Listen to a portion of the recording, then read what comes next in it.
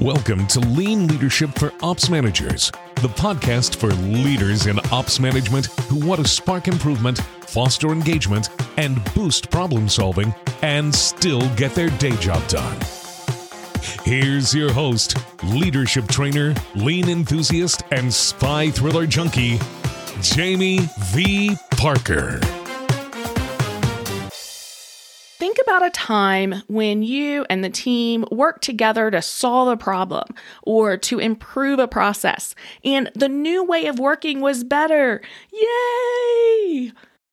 But some time passed, and then the new way kind of disappeared. We went back to maybe the way things were before. The improvement wasn't sustained.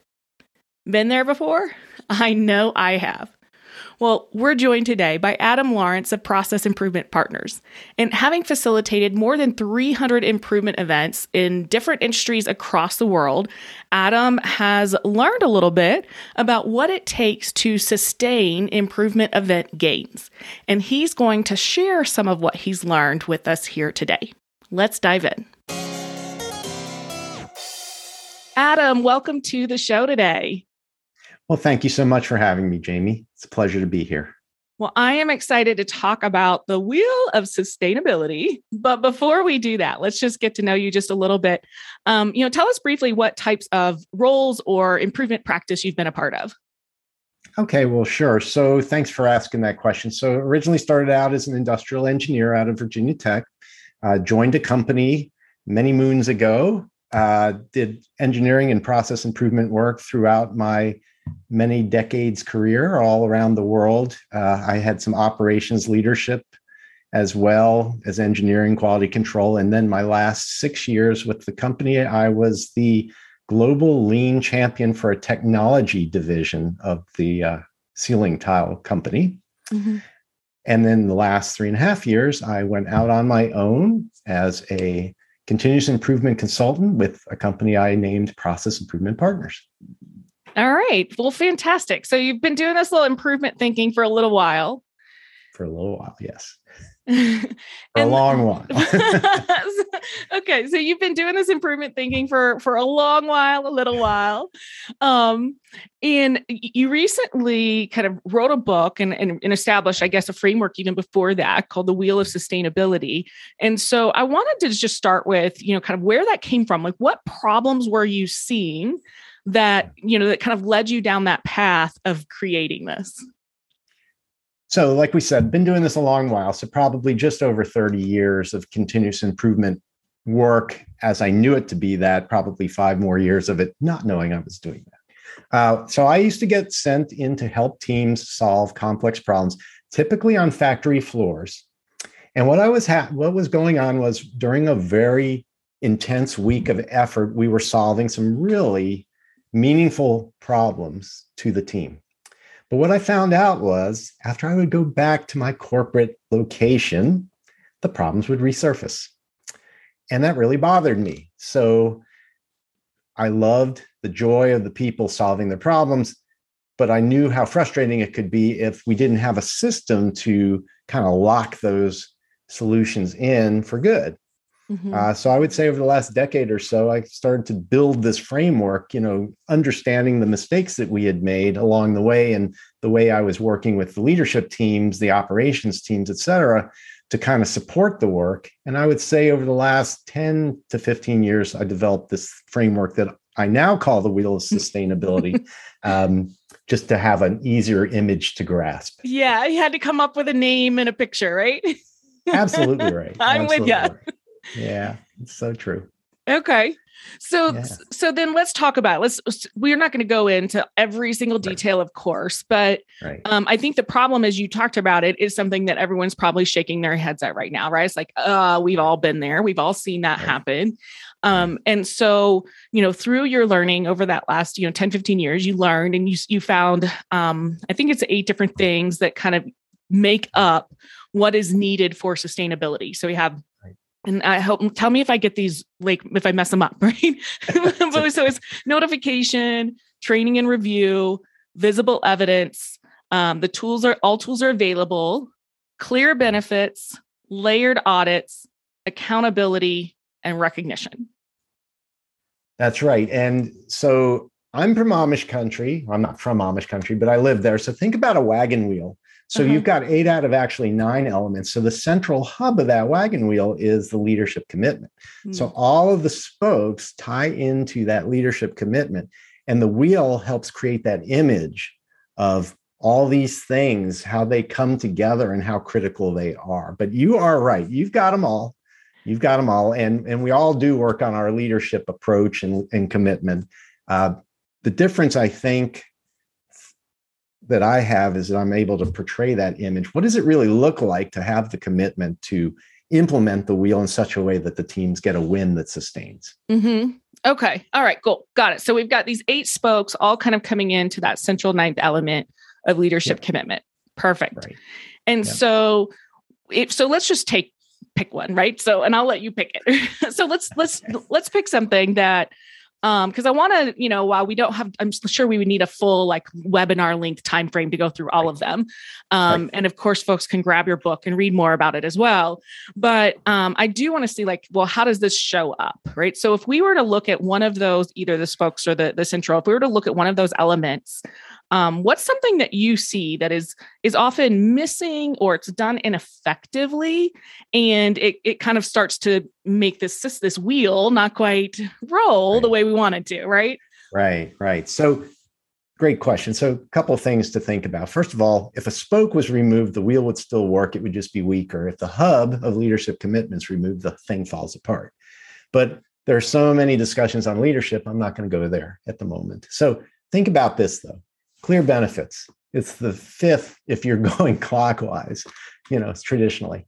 We'll find our way at clear benefits. So what this is trying to say is the team has come up with this idea for something new, something better, something safer, something more productive. The idea, though, is would it be seen as a benefit to the person that it's going to be given to or expected to use it? So what I say to a lot of folks, this is the part of the Kaizen event. I tend to work in Kaizen events, improvement events, very short duration, where we focus teams to try to solve a complex problem. Mm-hmm. So early in those sessions, the teams have come up with something they want to do, and they kind of get married to it. So then we get a reality check. I love to give them a reality check. So I send every team member separately out to speak to somebody who's not on the team and find out what their feedback would be. And as you might imagine, the initial feedback is never positive because people tend to expect the worst and hope for the best, right? There's a little psychology in all of this. So the idea is to surface those issues and start to realize that, when we're not there at 2 a.m. on evening shift, somebody's going to make a choice. Mm-hmm. They're going to make a choice to do it their way or do it the new and hopefully safer, better way, right? But if they don't see it as clear benefit, they're unlikely to do it. So in the old days, we'd call it what's in it for me, with them, right? I like clear benefit because I like to think about why are we doing it and how does it help, right? Help's a pretty critical word. Mm-hmm. So oftentimes we send the teams out, it's very early in the session, and they're having these discussions. Sometimes it can get very challenging, but they also surface things that maybe we missed. So I've told people this story. One time, somebody came back with kind of a look of embarrassment on her face. And she said, "Oh my goodness, I didn't realize every team member is right-handed because we forgot that we have left-handed people in our factory." Mm-hmm. And because she had that tough discussion after the initial, anger for "you're changing my world," the person kind of said, "Now I understand why you're doing it, but did you realize that we have left-handed people?" Oh my goodness.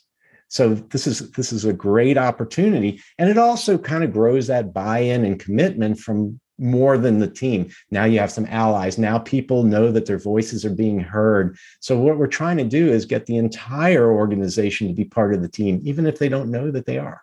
Mm-hmm. I do love this idea of saying, hey, so here's what I see a lot in Kaizen events or improvement events is that we go to the same people over and over, right? And so it's it's the same people over and over. And then, so this idea is saying, hey, which we could probably change that practice too, but regardless of who's in this room, go out and have real conversations with other folks. It's because you can I have seen what's happening in this group almost kind of starts to lose touch a little bit.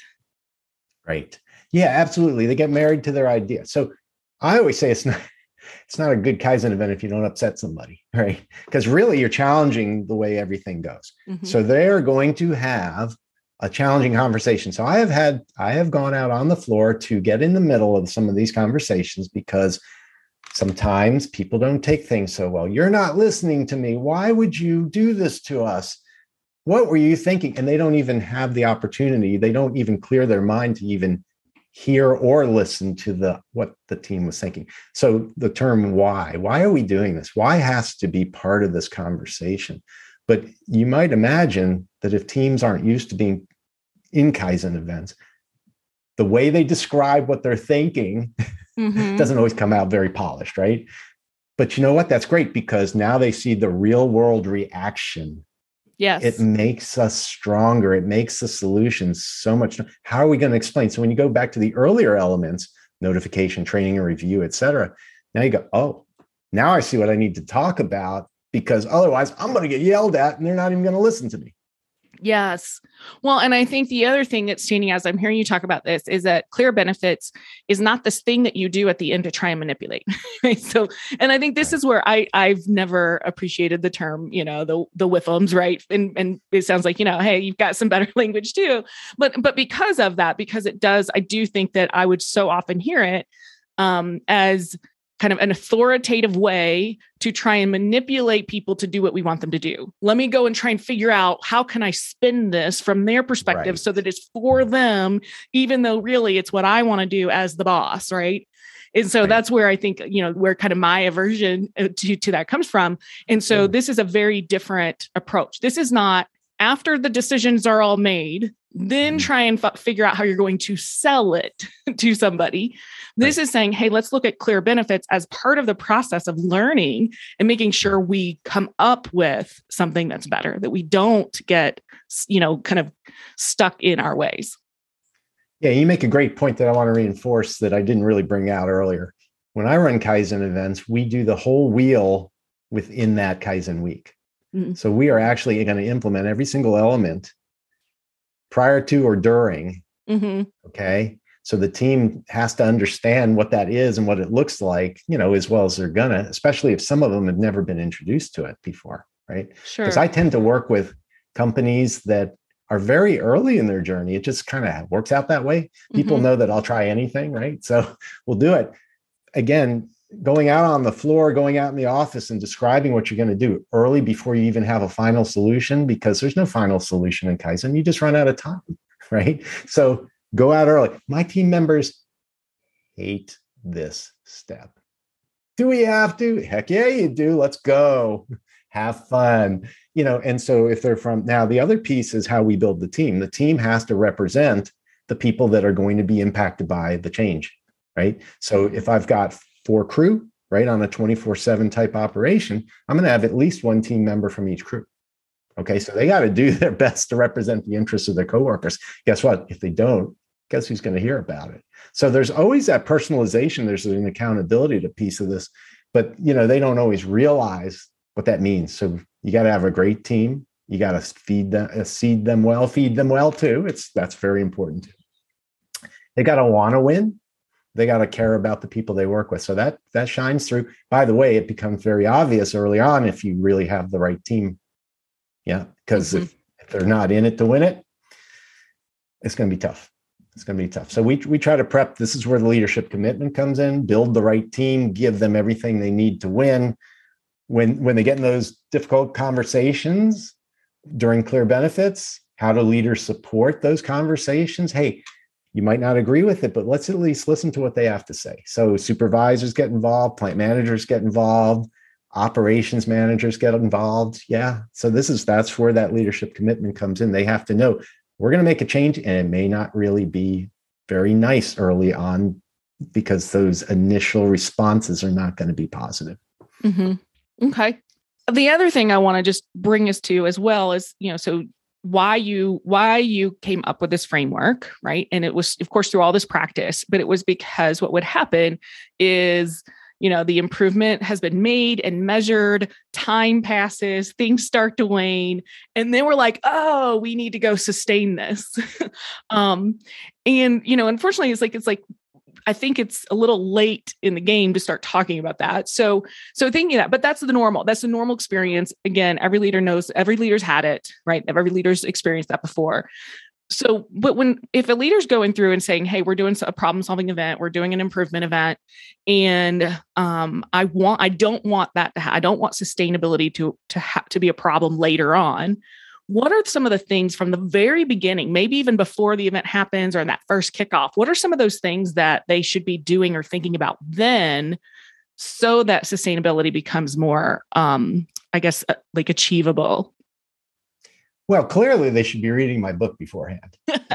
But honestly, what I do typically in my process is I always do a site visit, and we're talking about, before we even agree to anything, we want to see what is the problem we're trying to solve. And then I go through a chartering process with sponsor leader, basically to talk through truly the problem, why it matters, what's the impact on the people, what's the impact on the customer, what's the impact on the business. So we go through the chartering process in such a way that it becomes, do we really have a compelling case for change? Why does this matter? Why would it matter to the people? So we're trying to set them up for a win. Now we're going to build the team that can help solve it. And then I'm going to design the session that's going to implement the wheel. Now, during my visit with leadership, this is usually 4 to 6 weeks before any event, unless they've worked with me enough that they kind of know the drill, right? We're going to talk about how the wheel is going to fit in. So I can provide an image of every spoke as it will apply to the problem that they're trying to solve and how the team will engage with it during the event. I can't tell them what the solution will be. I've learned many years ago not to predict the solution because the team always does beyond what I expect, which is great. All I do is I keep pushing them to see how much more we can get done and accomplished. But what I can do is show leadership what all those elements will look like in their office, distribution center, factory, whatever have you, and how they'll have to engage with the teams to ensure that each piece before, during, and after the event will be implemented and sustainable. Okay. So yeah, there's a lot of planning that goes on in all of this. You just don't throw a Kaizen event at a problem. That's a bad idea. Yeah. So what would you say to somebody who says like, hey, you know what, we appreciate all this, but we don't need all this formality. We just need to get it done. What I've said to people is let's at least consider these elements, right? So I've told teams, you don't have to be an expert in it, but we're going to test all of these elements and see if we have them, because testing them is better than not testing them, right? At least you considered it. So I just want to get stuff done. Hey, there's corporate policies. I can weld things in place. I can tell people to do stuff. What I would say is this is just something that I've learned that's made things a better opportunity to sustain. And my evidence of that is that I get pictures. People send me photos of things 2 to 3 years after they've done the event, showing me how much better it looks, like they're bragging. I love that. Because what it says is it was that important to them. It was that meaningful and did help. So the word is help, right? It's a great 4-letter word. Do we care enough about what our people are doing that we're willing to help them win, right? So if I just want to get stuff done and I'm not considering my people, I just don't seem to care enough to help them win, right? I want to get stuff done too, but if at least I'm thinking in that framework, I've got a better chance of it sustaining. Yeah, fantastic. What's one of your favorite stories for sustainability, for sustaining improvements? Like, what's one of your favorite stories that you can share with us? So I have a million of them. All right. So I've done so many stories. So there's actually 36 of these stories in my book because I love watching people win. Okay. So here's one. So we're doing a changeover project. This was about 15 years ago. Okay. And we were changing over paint booths, right? One color to the next. Now, this was in the land of ceiling tile. So a color is a different shade of white. Let's be honest, most offices white. Okay. So we always take a Gemba walk. At that time, I didn't know I was taking a Gemba walk. We took a process walk, right? And the team was made up of mostly line operators and a few mechanics in this factory in Oregon. And we saw all sorts of great stuff. And we're taking our tour of the line. And we went all the way to the end of the line. And there was a woman in a booth cutting edges with a utility knife off of a 2 foot by 2 foot square tile. And that looked really rough. So it had nothing to do with our changeover, but we were just totally curious about what was she doing. So we talked to her, and we said, well, how often do you have to do this? And she said, well, I'm supposed to take a test every 10 to 15 minutes. I said, do you do this all day? Oh, yeah, I do it all day. So do your wrists bother you? Oh, yeah. So we didn't like that at all. And we found out later on that was one of the top safety concerns in an ergonomics way at the factory, right? Mm-hmm. So about a day and a half into the event, we're really cranking through some wonderful changeover improvements. And in the middle of a team meeting in the room, a mechanic comes up to me and says, Adam, I can't get that utility knife situation out of my head. Can I work on that? I've got an idea. Can I work on it? I said, well, this is a team decision. I'm just your facilitator. I'm just standing here looking pretty. So let's talk to the team and see what they think. And they're like, yeah. In fact, one of the operators said, I'd like to help. Mm-hmm. He said, well, I've got an idea to take about an hour and a quarter. Well, this is maintenance, so you got to multiply by 4, but that's okay. So the team said, yep. And they were cranking through we had already cut the changeover time in half, or we were on target to easily do that. So they go away for a little while, and they come back with this contraption that looks like a big vise with 2-foot angle iron on both sides of the vise, 2-foot angle iron. And the mechanic says, hey, check this out. So he puts the tile vertically into the vise, tightens it up real quick, and taps it. And the whole edge cuts off clean. And we're all slack-jawed. Well, that's really cool. So then he turns the tile, and the operator does it. Same thing happens. We say, all right, well, let's go see. I can't remember what her name. Let's call her Olivia. Let's see what Olivia thinks. So we roll. The thing was on wheels, so he's thinking very leanish, and he takes it to her, Olivia, and he says, "Come out here, Olivia. I want to show you something." Shows her how to put the tile in. He said, "Now tap it right here." She taps it, and it cuts clean off. And she gave him the first hug he ever got in the factory. I mean, he's like a 6'5" person, big dude, and she's like, "Can I keep this?" He says, "Well, it's a prototype." "Well, I'll test it for you." So we gave it to Olivia. Okay, cool. So the rest of the week, we're doing all this great stuff, and at the end, we used to do report outs without PowerPoints. We'd just give a little talk in the room, talk about the 3 or 4 things we did, and then give a tour, right? So about 20 staff members come out, plant manager, HR manager, ops manager, supervisors. We said, it's a party, bring everybody out. We got stuff to show you. So we take them around the line and show them all the cool changeover stuff, and gave them the befores and afters and all that kind of stuff. And there's lots of clapping, and they're all surrounding us. And the maintenance guy, he says, "But wait, there's one more thing we want to show you." So he brings Olivia out.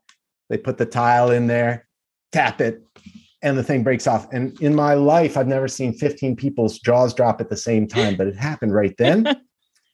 And the HR manager says, "We've had engineers working on this ergonomics problem for over 6 months, and you guys solved it in 3.5 days. This is awesome." And she gave the mechanic the second hug he ever got in the factory. Hmm.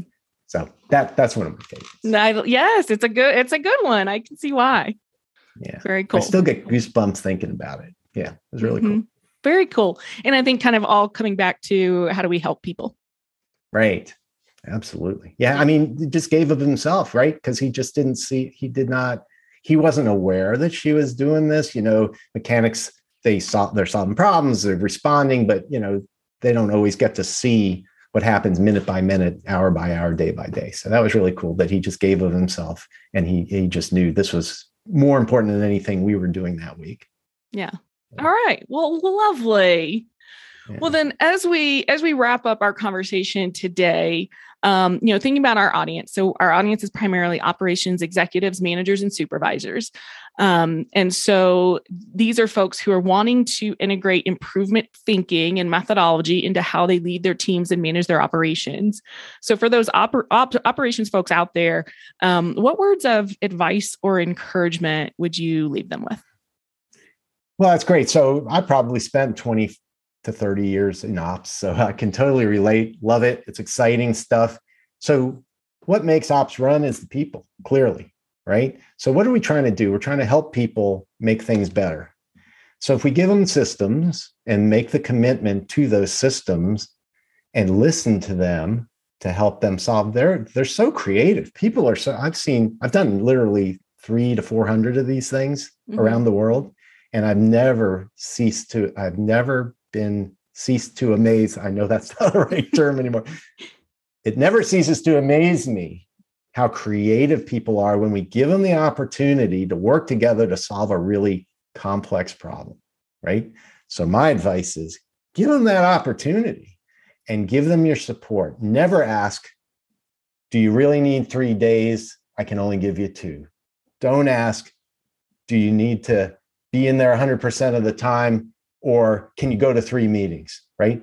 If you're trying to solve a critical problem and you want your people to do it, give them every ounce of support that you can. Don't take it away from them. Give them that opportunity, because they will give you the return beyond your wildest dreams. No, I love it. Fantastic. Well, Adam, thank you so much for joining in our conversations today and sharing. We'll make sure in our show notes that we link to your book and your webpage and your LinkedIn and all those things so people can connect and maybe read some more of those stories. Awesome. I appreciate that. Well, thank you for having me, Jamie. I really enjoyed it. All right. I hope you enjoyed some of these insights from Adam.